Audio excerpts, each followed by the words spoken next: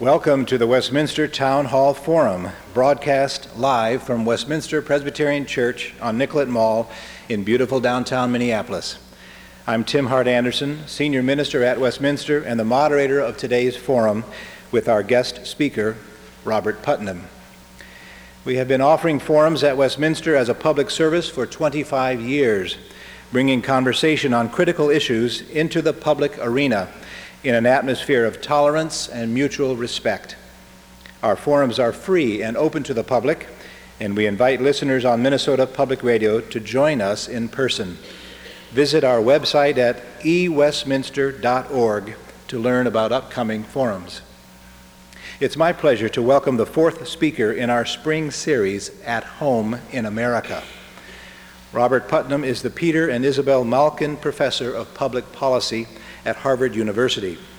He has served as Dean of the John F. Kennedy School of Government and is past president of the American Political Science Association. Dr. Putnam founded the Saguaro Seminar on Civic Engagement, a gathering of leading thinkers from various fields who have developed a national plan for civic renewal. He is the author of a dozen books, including the two which inspired today's forum, Bowling Alone, The Collapse and Revival of American Community, and Better Together, Restoring the American Community. In Better Together, Dr. Putnam comments that in the last few decades, Americans join less, trust less, give less, vote less, and schmooze less. In his presentation today, Community Engagement in a Changing America, Dr. Putnam will explore the reasons for the decline of community in America and offer hope for rebuilding our country's social capital. Ladies and gentlemen, please join me in welcoming to the Westminster Town Hall Forum, Robert Putnam.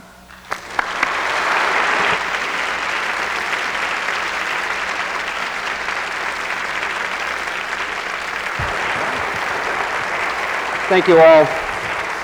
Thank you all very much. It's a great pleasure for me to be back in the Twin Cities, back in Minnesota, and to have a chance to talk with you and with the audience listening on NPR. It's a treat always for me to come and talk to folks in Minnesota about community, the values of community, because more than most places in America, a lot of value has been given historically to community and connectedness and civic responsibility in this part of the world. So I know in some sense I'm preaching to the choir. Here's what I'd like to talk about, if I can, this morning. I'd like to ask 4 questions. First of all, what's been happening to the state of our connections with one another in America over the course of the last 30 or 40 years? Our friendships and our involvement in community affairs and our ties to our family and so on. And secondly, because the answer to that first question, it's already been given away. By many different measures, Americans have become disconnected from one another over the last 30 or 40 years. And so the second question will be, well, why is that? What could possibly explain that change? Because it is a change. Americans, historically, and even within living memory, Americans were becoming more and more connected, and then suddenly that changed. So the second question will be, why did that happen? The third question that I want to address is, well, so what? I mean, who cares if we don't know our neighbor? Or who cares if we don't, people don't go to the Moose Club or the Garden Club anymore? Isn't worrying about community involvement a kind of a misplaced nostalgia for the 1950s? If we thought about it, maybe we really wouldn't want to go back there. And I'm going to try to in that portion of the remarks, argue briefly but forcefully that it matters a lot in measurable ways whether we connect with one another. And so that will lead naturally to the last question that I want to talk about, which is what do we do about it? And so that's my plan for this morning. But in my day job, I'm a professor. And I thought you might not believe that if I didn't offer just a word or two about social theory. So I want to introduce just one social science concept. I hope it will be useful for our conversation. And the idea that I want to introduce is the concept of social capital. Social capital You all know what physical capital is. That's just a physical tool, like a screwdriver or a manufacturing plant or a hydroelectric dam. And so we save up our pennies and we invest in a screwdriver, and we can repair more bicycles more quickly with that tool. It improves our efficiency. Economists 30 years ago began talking about human capital to refer to training and education. So just as you could invest in a physical tool, you could also invest in training and education, and that too would make you more efficient, more productive.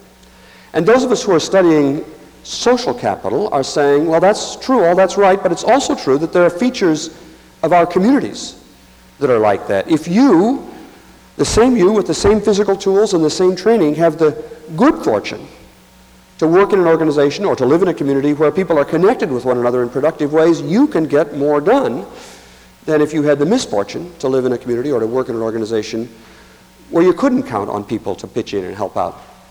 The core idea of social capital is so simple, I'm almost embarrassed to say it. So it is this, that social networks have value. Social networks have value to us in many different ways. They have, first of all, value to the people who are in the networks. Lots of examples of that. One, for example, is that most people in America, including me, get their jobs more through whom they know than through what they know. I'm not talking about nepotism. I'm just saying, you hear about a job because a friend of yours says they're looking for a clerk down at the bank, or a job hears about you,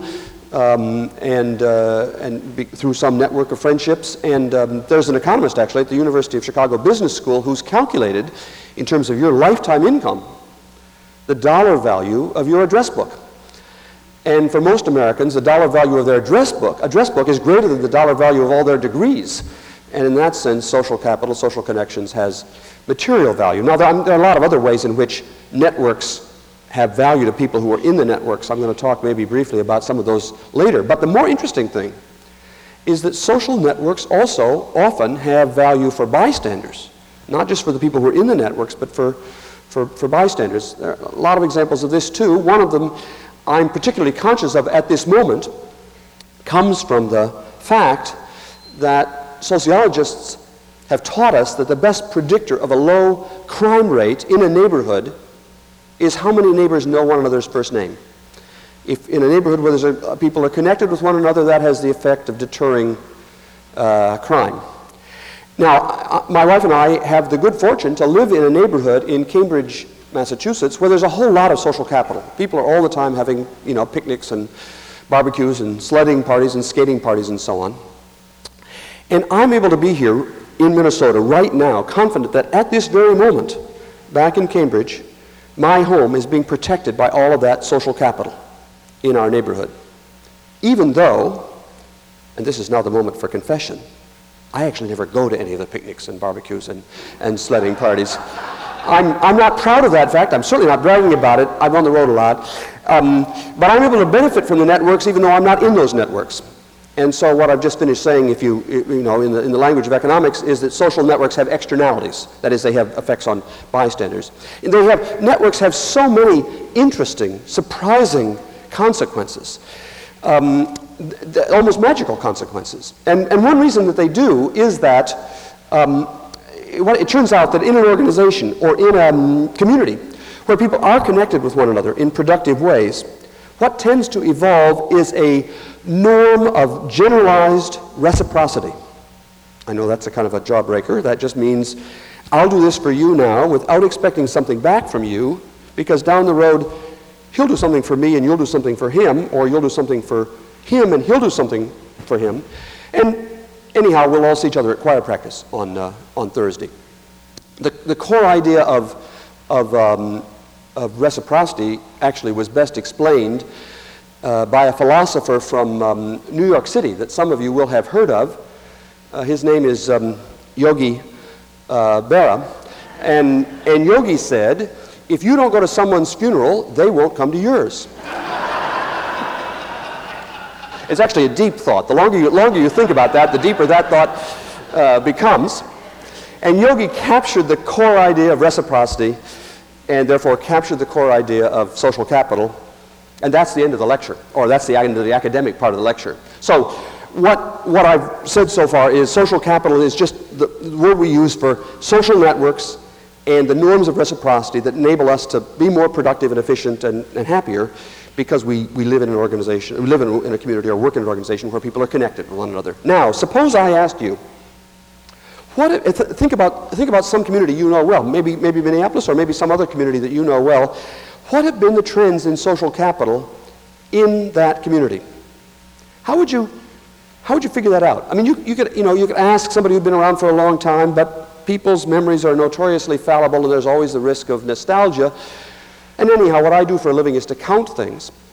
And so what could you count that would let you know what the trends are in social capital in, say, in the Twin Cities? If you think about that very long, pretty soon it'll occur to you, as it eventually occurred to me, well, a lot of the social capital in a community is embodied in organizations. And organizations keep membership records. And we could look at trends in membership records as a way of getting a fix on what have been the trends in social capital. Not all social capital is organizational. You know, it could be informal ties too, but a lot of it is, and so we could use that use this membership record idea as a way of getting a fix on the long-run trends. Now, we wouldn't want to know just how many members there were, say, in the PTA year by year. We'd want to know, of all the people who could have joined, how many did. In other words, we wouldn't want to have the number just go up just because there was a baby boom, and therefore more parents, but we want to know, of all the parents, let's say in America, year by year, what fraction of them, over the course of the 20th century, belonged to the PTA? Of all the kids in America, over the course of the 20th century, year by year, what fraction belonged to the Scouts? Of all of the doctors in America, what fraction belonged to the AMA? Of all of the Jewish women in America, year by year, what fraction belonged to Hadassah, the Jewish Women's Organization? Of all of the middle-aged men in America, year by year, what fraction belonged to one of the animal clubs, that is, men's organizations? No, that's a technical term. It refers to the fact that all men's organizations in America are named for animals. The Lions Club, and the Moose Club, and the Elks Club, and the Eagles Club, and so on. The Raccoons. So we wanted to measure the trends in membership in the animal clubs and all those other organizations that I just described. You know, what fraction of the African Americans belong to the NAACP, and so on. And we added them all up, and we looked across the whole of the 20th century, and for most of the 20th century, that number was rising and rising and rising. More Americans, year by year, more parents in the in PTA, more kids in the Scouts, more doctors in the AMA, and so on. There's actually only one exception to the general rise, not just a nation of joiners, but getting more and more joining. For most of the 20th century, the exception basically is between 1930 and 1935. There was a big dip, but then coming out of the Depression, and especially coming out of World War II, probably the greatest civic boom in American history. Most organizations in America in the 20 years after 1945 doubled their market share.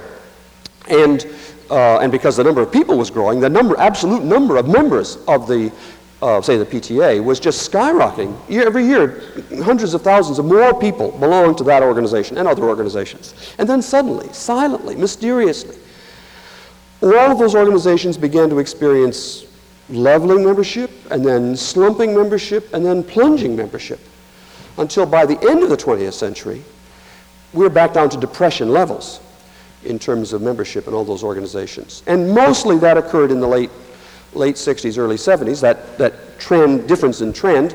Not every organization hit the peak at exactly the same time. The first organization to hit the peak actually was the American Medical Association. The fraction of doctors who belonged to the AMA hit its peak in about 1957. The last organization to hit the peak, appropriately enough, was the Optimists.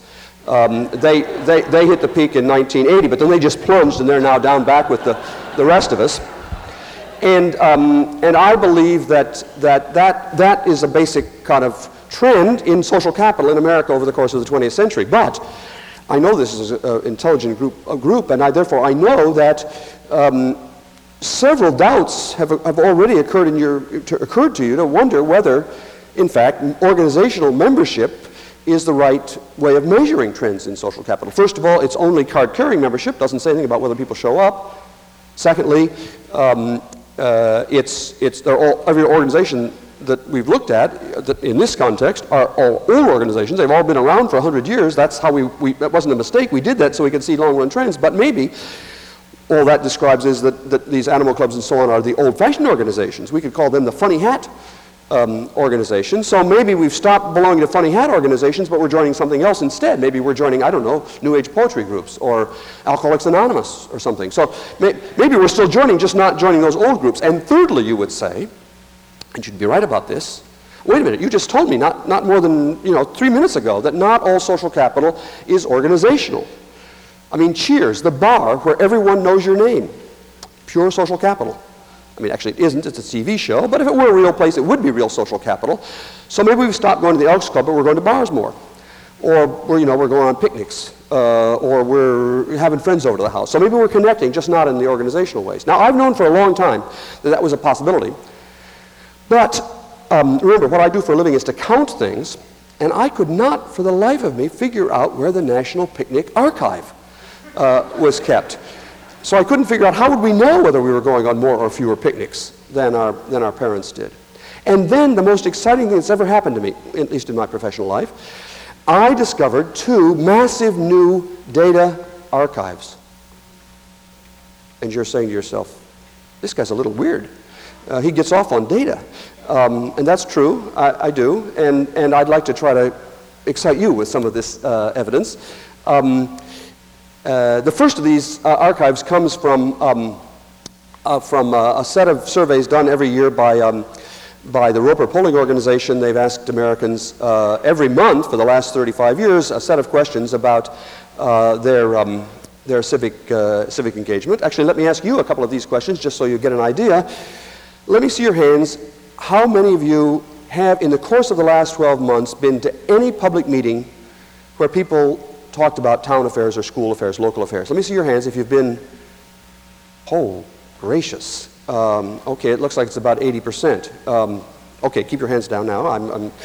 Let me see your hands if you have, in the course of the last 12 months, been an officer or a committee member of any local organization. Let me see your hands. Oh my goodness, I'm now getting intimidated. That's another 80%. This may be the most civic room in America at this moment. Okay, well now keep your hands down, but I will keep asking the questions. Have you in the course of the last 12 months signed a petition? No, keep your hands down. Have you in the course of the last 12 months run for office? Now, not that many Americans run for office, but this is a humongously large survey archive. 500,000 Americans have been asked these questions over this period. So we can get good estimates of long-run trends, even in quite rare behavior, like running for office. And I can summarize for you very quickly the results of this first survey archive. Every single one of the dozen different ways of being involved in communities that are measured in this survey, every single one is down big time. In 1973, 23% of Americans said they'd been to some public meeting in the previous 12 months. That's now down to about 10%. In this room, as I say, it was about 85%. You're kind of weird, too. I mean that in the nicest possible way. The fraction of Americans who have been an officer or committee member has fallen over the last 25 years from about 15% to about 7% of Americans, a decline of about half. And I can summarize the results very simply. Over the course of the last quarter of the 20th century, in communities all across America, about half of the civic infrastructure, half of all the clubs and the meetings and the petitions and so on, half of all the civic infrastructure in communities all over America simply evaporated. That is, however, not the most interesting of the 2 archives that we discovered. We also discovered that a marketing firm in Chicago called the DDB Needham Company has been gathering every year since 1975 a set of surveys about people's consumer preferences. They're an advertising firm, so every year they ask a large number of Americans, do you prefer Nike or Adidas running shoes, or if you like yogurt, do you prefer Yoplait or Dannon, that kind of question. But they began in 1975 asking people also a set of questions about their lifestyle, because if you're writing an ad for yogurt, you need to know something more about your audience besides the fact that they eat yogurt. I mean, are yogurt eaters, do they play cards a lot, or do they swim a lot, or Or do they pray a lot? What are yogurt eaters like? And in order to do that, for their advertising writers, they began gathering a lot of data on people's lifestyle. And they asked a lot of questions that had the following form. Over the last 12 months, how many times in the last 12 months did you go to church, for example? One of their big clients is the Hallmark greeting card company, and they had the idea, which turns out to be true, that people who go to church more often send more greeting cards. So how many times last year, they said, did you go to a club meeting, any kind of a club meeting? How many times last year did you volunteer? How many times last year did you go on a picnic? I had discovered the National Picnic Archive. And I can tell you, as a matter of certified fact, that in 1975, the average American went on 5 picnics. Last year, the average American went on 2 picnics. America's in the midst of a little recognized national picnic crisis. How many times last year they asked, did you go to a dinner party? How many times last year did you have friends over to the house? How many times last year did you give the finger to another driver? Did you know what I meant by that? Actually, I wasn't sure whether a Minnesota Nice audience would know what I meant by that. I mean, I'm way off topic here, but it is kind of interesting. One of the other questions asked in this survey is about tax evasion. And by far, out of the thousands of questions in this survey, by far the best predictor of tax evasion is the number of times you gave the finger to another driver. I got a great idea for the IRS, actually, about how to identify tax cheats, cameras along highways. I'm sorry, I'll get serious here and get more in tune with the environment. Okay, well, you can see what this survey does is allow us to get measures, real measures, not just remembering how many picnics we used to go on, but actually comparing how many picnics we now, this year, go on compared to what people just like us said 25 or 30 years ago. And again, the results are easy to summarize. Every single one of the dozens and dozens of different forms of social connection measured in this survey is down big time. Going to club meetings is down by about 60%. I've already said going to picnics is down also by about 60%. Going to dinner parties is also off. Dinner parties are also off by about 60%. Actually, that was kind of comforting to my wife, Rosemary, and me, because we've actually not been invited to a dinner party for the last 15 years, and it's comforting to us to know that none of you are going to dinner parties either. But okay, dinner parties kind of sounds a little 1950s. But I mean, how about just having friends come to your house? To sit by the pool, or to play pool, or to watch TV, or just to hang out. I mean, that doesn't sound so old-fashioned. And yet what these surveys show is there's been a decline of about 45% in the frequency. In 1975, the average American had people come to their home about 14 times a year, a little more than one a month. And by the end of the century, that had fallen to about seven times a year. So a decline of half in just having people come to your house. Card playing is another big form of connection. Card playing, I have to say, used to be one of the most common forms of social connection in America. I mean, of course, some people play solitaire, but mostly people who are playing cards are playing it with other people. In 1957, 40% of all American adults played bridge regularly. Last year, that figure was 6%. All of them are in retirement communities. If you say bridge to a group of undergraduates now, any place in America, it sounds to them the way whist does to people of my generation. That is, it's a game you've heard of, but you can't imagine any breathing person playing it. And so there's been a decline in round numbers of about 50% in the frequency with which we play cards. Now, why do I use these kind of examples, picnics and bridge games and dinner parties and so on? Of course, the reason is, I mean, I could show you the same picture, or describe the same picture of rising and then declining political involvement. In fact, the trends in turnout in American elections follow that same pattern. They rise for the first part of the 20th century, they peak in 1964, and then they decline after 1964. Exactly the same picture. But if I talked to you about voting turnout, you would be inclined to think, well, I know what the explanation for that is. That's just Vietnam and Watergate and so on, and political scandals. And I can believe that actually maybe the reason that, at least until last November, people were no longer voting as much is because they were upset about political corruption or scandals or whatever. It's harder for me to believe that people have stopped going on picnics because they're still mad at Dick Nixon. However, and what I mean by that, this is unlikely to be largely a political phenomenon. It also applies, I should say, to religious involvement, and that's important not merely because we're currently in a church, but also because, as a rough rule of thumb, half of all social capital in America is religious. Half of all volunteering, half of all philanthropy, half of all organizational memberships are religious, actually. I don't mean just belonging to church, but, Bible study groups and prayer groups and so on.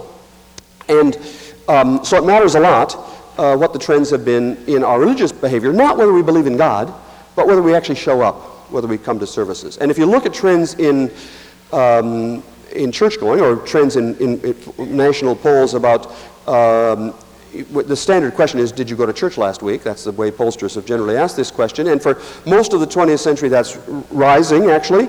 And then just about the same time that we stopped going, in the middle 60s, just about the same time that we stopped going to church so much, stopped voting so much and stopped going to the PTA so much and so on, we also stopped going to church quite so much, and the data suggest, roughly speaking, a decline of about 25% in church-going. Actually, that figure probably understates the total decline in church-going over the last 30 years, because sociologists have recently taken to doing a rather interesting kind of study.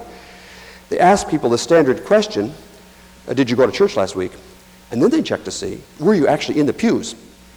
And there are two interesting findings from this work. First of all, lots of us misremember whether it really was last week that we were at church. Twice as many of us say that we were in church last week as actually were in the pews. And secondly, there's some evidence that we are misremembering more than our parents did in response to the same question. So if you do go to church now, there are more phantoms sitting beside you in the pews, that is, people who think that they're there but really aren't, and the phantoms are counted in these surveys. So if you took account of the phantoms, the decline would be even greater. Now, the same trends, I should say, also apply to many other features of American communities. Americans are, compared to other countries, a giving people. We give away a larger fraction of our income than most other people in the world, but comparing us to not to other people, but to ourselves and to our parents, the trend in philanthropy as a fraction of our income shows exactly the same trend. It rises from the first part of the century until 1964, and then the same year that we stopped going to church and stopped going to the PTA and so on, we also stopped being so generous. And as I say, there are many other, I won't bore you with any more of these statistics, but many different trends show that for most of the 20th century we're becoming more connected, and then in the last part of the 20th century, dramatically, this long-run characteristic of America as a nation of joiners changed sometime in the period between roughly 1965 and 1975, and it's continued to go down steadily since then. And obviously, not every single club in America lost membership, and not every single church lost membership. There have been some growing ones and some declining ones, but when you add up the ones that are growing and the ones that are declining, the net change is the one that I've described.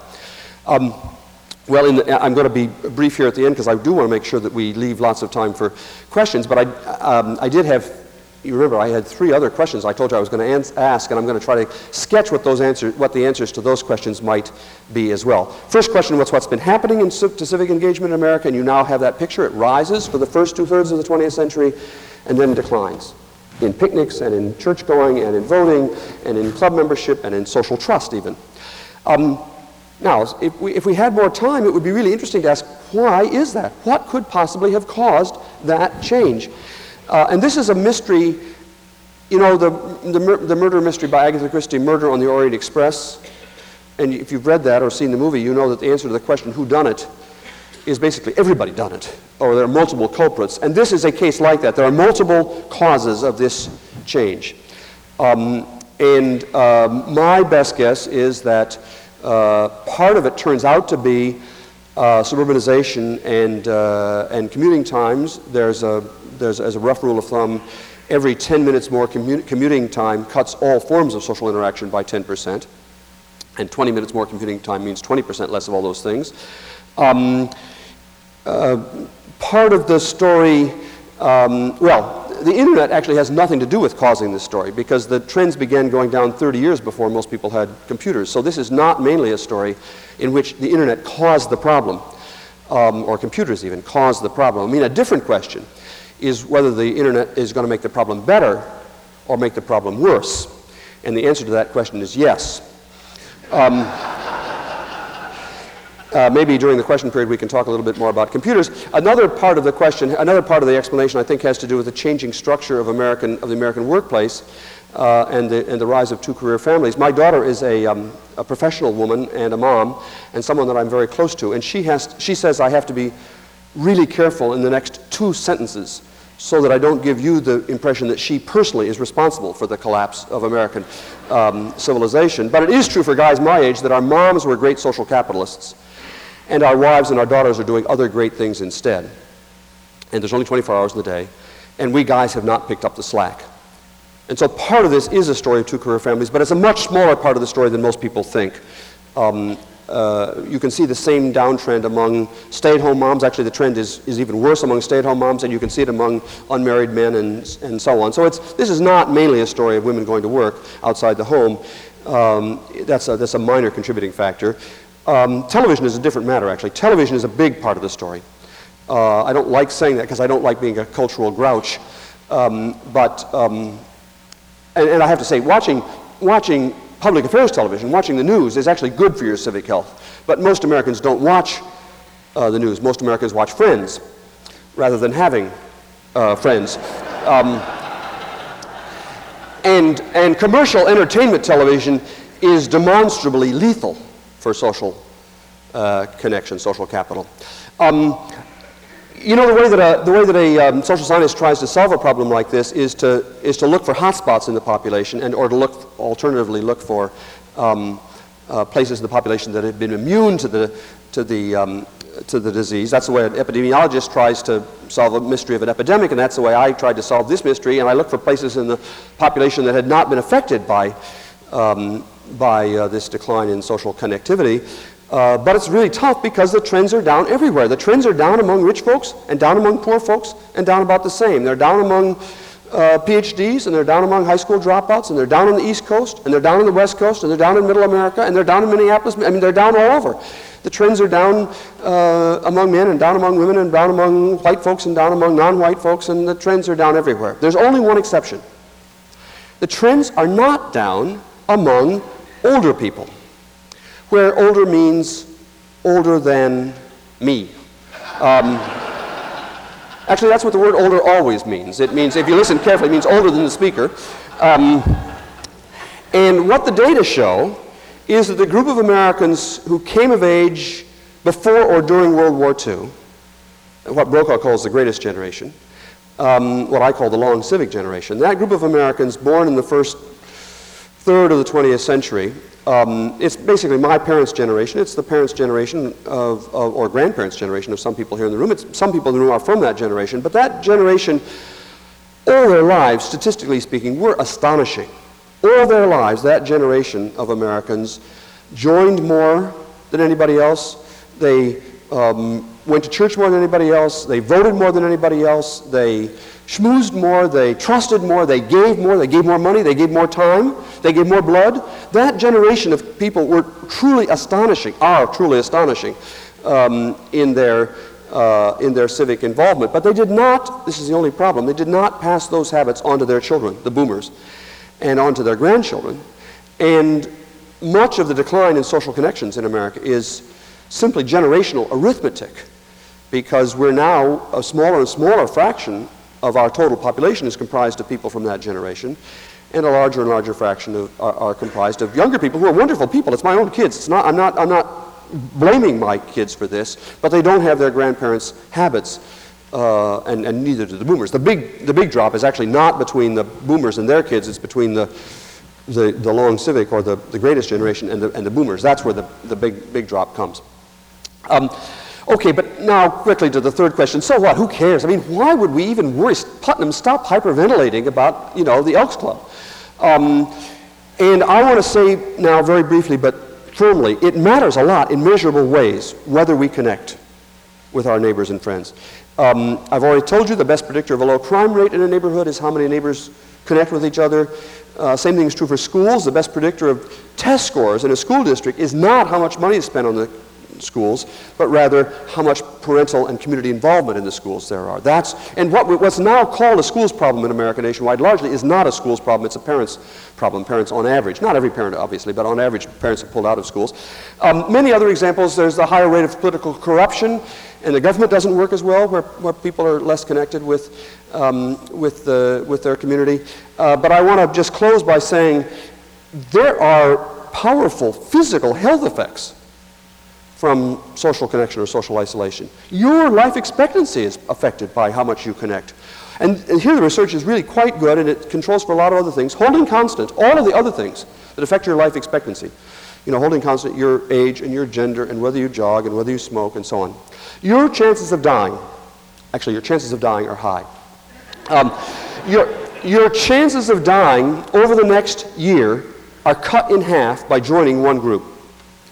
Cut in 3/4 by joining two groups. As a risk factor for premature death, social isolation, I don't mean living in a cave someplace, I mean just not knowing your neighbors or not being involved in community life. Social isolation is as big a risk factor for premature death as smoking. So if you smoke and belong to no groups, it's a close call as to which is the more dangerous behavior. And if you do smoke, by all means you should join a couple of groups to make up for that fact. I'm on the verge here of practicing medicine without a license. But what I really want to say is it matters in measurable ways. Worrying about community connections and their disappearance is not just a matter of false or misplaced nostalgia. Our communities don't work as well. Our bodies don't work as well when we're not connected. So it matters to ask, how do we fix the problem? Now, I don't know for sure how to fix it, but I do have a way, in conclusion here, of trying to think about the problem of how you fix this. In a nutshell, what I've said is that over the course of the last generation, a variety of technological and economic and social changes, two-career families and urban sprawl and TV and so on, have rendered obsolete a stock of our social capital. That's just jargon for saying, two-career families and TV and urban sprawl and so on mean we no longer feel comfortable going on picnics or going to the Moose Club or whatever.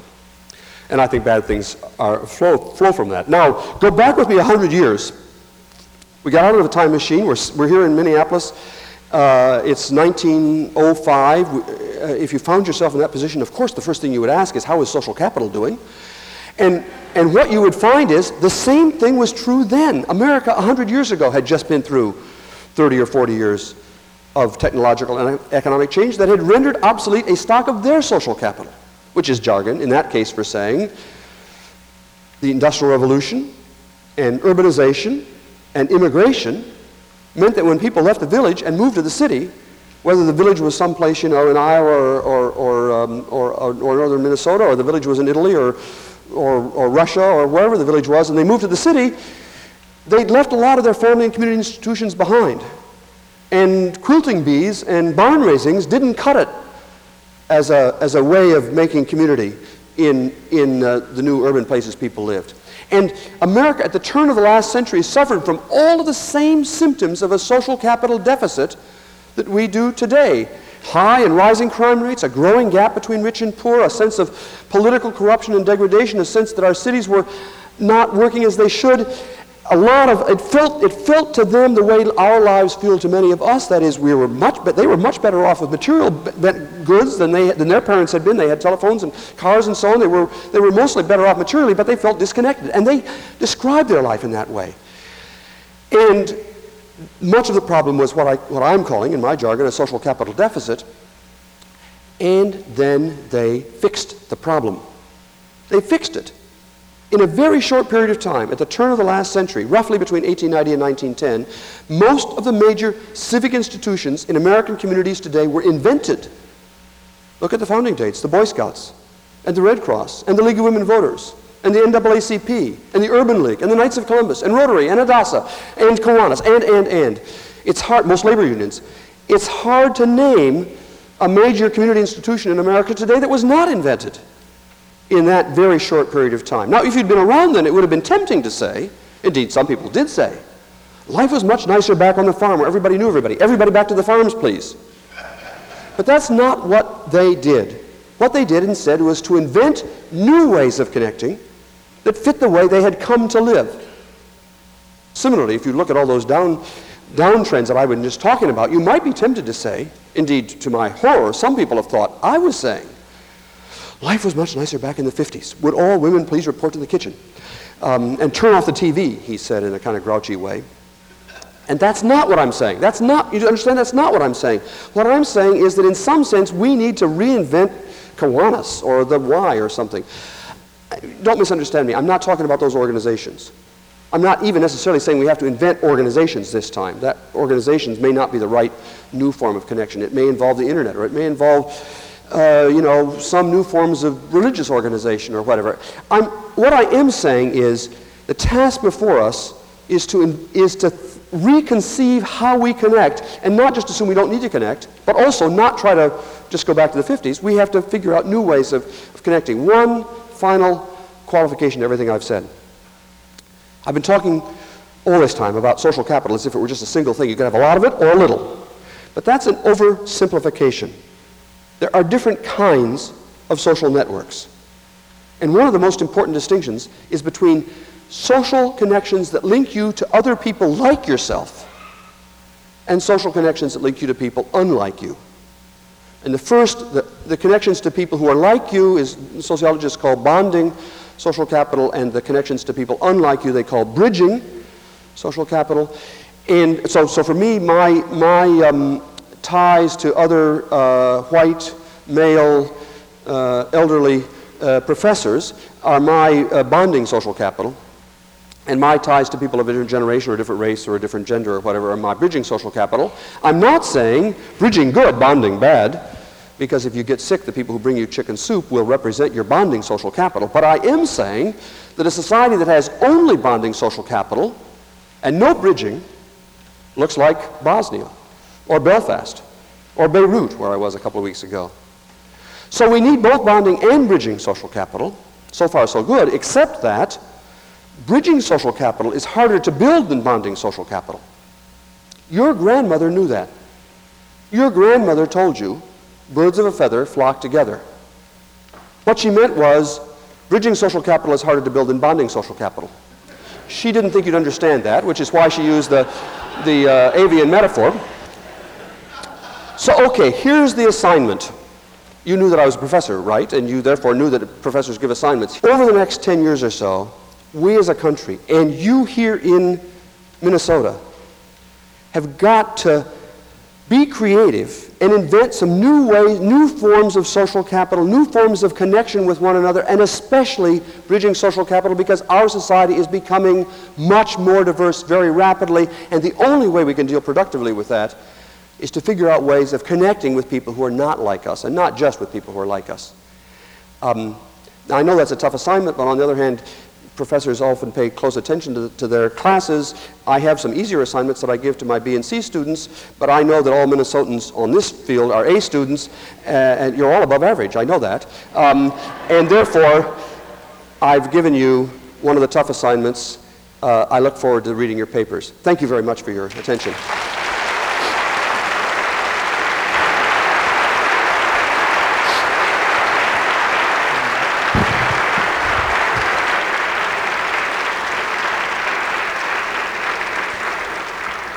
You are listening to the Westminster Town Hall Forum, broadcast live from Westminster Presbyterian Church on Nicollet Mall in downtown Minneapolis.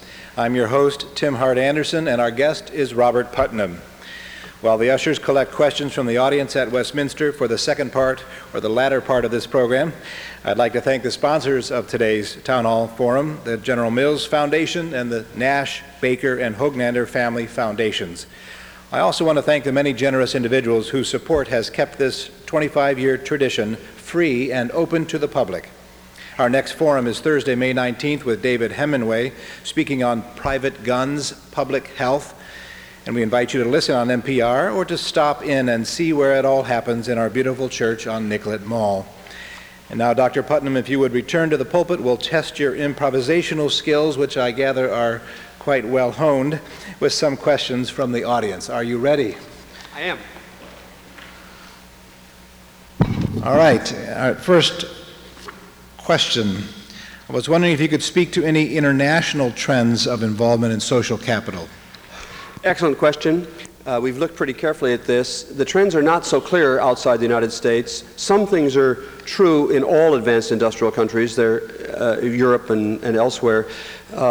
Church attendance is down everywhere in the advanced industrial world and across different denominations. Political participation, including party participation, is down everywhere. The British are having an election right today, and we don't know for sure what the turnout will be, but all the projections are for another low in political participation, in electoral turnout there. Union membership is down everywhere. Now, we don't know for sure in other countries about things like picnics, because we just happen to have good data on picnics in the United States. So the trends are not quite so clear outside the United States, but I think what I think and what the political leaders that I speak with abroad think is that the United States is just about 10 or 15 years ahead of the rest of the world in these trends. And that's not so surprising, because commercial TV arrived earlier here, two-career families arrived earlier here, suburbanization arrived earlier here, so you would expect that we would be a little further in front in these downtrends. Now maybe it'll turn out that this was a uniquely American disease, that we just somehow caught it and that we'll have to fix it ourselves. But most people that I talk to in Europe and in Australia and New Zealand and so on don't think that. They think we are just a little bit ahead of the curve, the down curve, and therefore they're looking to us to see what we can come up with. Several questions about computers and the internet. Can you say more about the role of the burgeoning use of computers and the internet in the building of social capital? Sure. Well, I think the real question is, as I said earlier, whether the internet's going to make the problem better or worse, and the internet actually has some interesting features that make it quite useful from a social network point of view. First of all, it is a network, and therefore you actually can connect with other people. And the internet has within it the potential of being both or either a nifty TV or a nifty telephone. And by that I mean the internet could be just one more screen in front of which we sit and are entertained. And if all you're doing is surfing the web, it probably has that effect, and that means it's going to have television-like effects on social capital, and that's unfortunate. On the other hand, the internet also has a capacity to be a way of actually communicating with other people, and some of the things we do with the internet can actually, like a telephone, extend and expand and deepen our connections with other real people. I mean, we don't usually make new friends on the telephone. We usually, it's possible, there are services that are available that you can call to get new friends, but I don't think anybody here would use those. But mostly we use the telephone not as separate from our real face-to-face connections, but as part of our networks. It's a kind of an alloy, and an alloy, in other words, between the electronic and the real connections. And email is like that. Email is a very positive, from my point of view, very positive development, because it enables you to connect with other people that you really do know, and to strengthen those ties. My daughter, that I mentioned before, for a long time lived in Costa Rica. She's an author, and I'm an author, and we use email a lot, and she lived there for 10 years, and I'm sure that we are much closer because of email and the fact that we could all the time correspond with email than we would have been without email. I did not meet my daughter on the internet. By that I mean this was a connection that I already had, and so I think that the real secret here to making the internet part of the solution is to think of ways in which we can use internet and other electronic technologies. All this, there's a lot of new stuff coming out, and use those in ways of strengthening real connections. And there are some interesting examples of that, some of which I talk about in the new book called Better Together. But I think we're still early in the process, and I think there's a whole lot of room for creativity, for figuring out how to use internet technology to strengthen real face-to-face ties, and not to create some kind of artificial and not very substantial virtual community. We just have time for one more question. In fact, there are several of them about public policy. Can you suggest a couple of public policies that might tend to increase social capital? Yeah, this is a problem which I think we have to solve partly through private action, us doing things in our own lives, but also it does involve public policy. And here are a couple of ideas. Education is really crucial.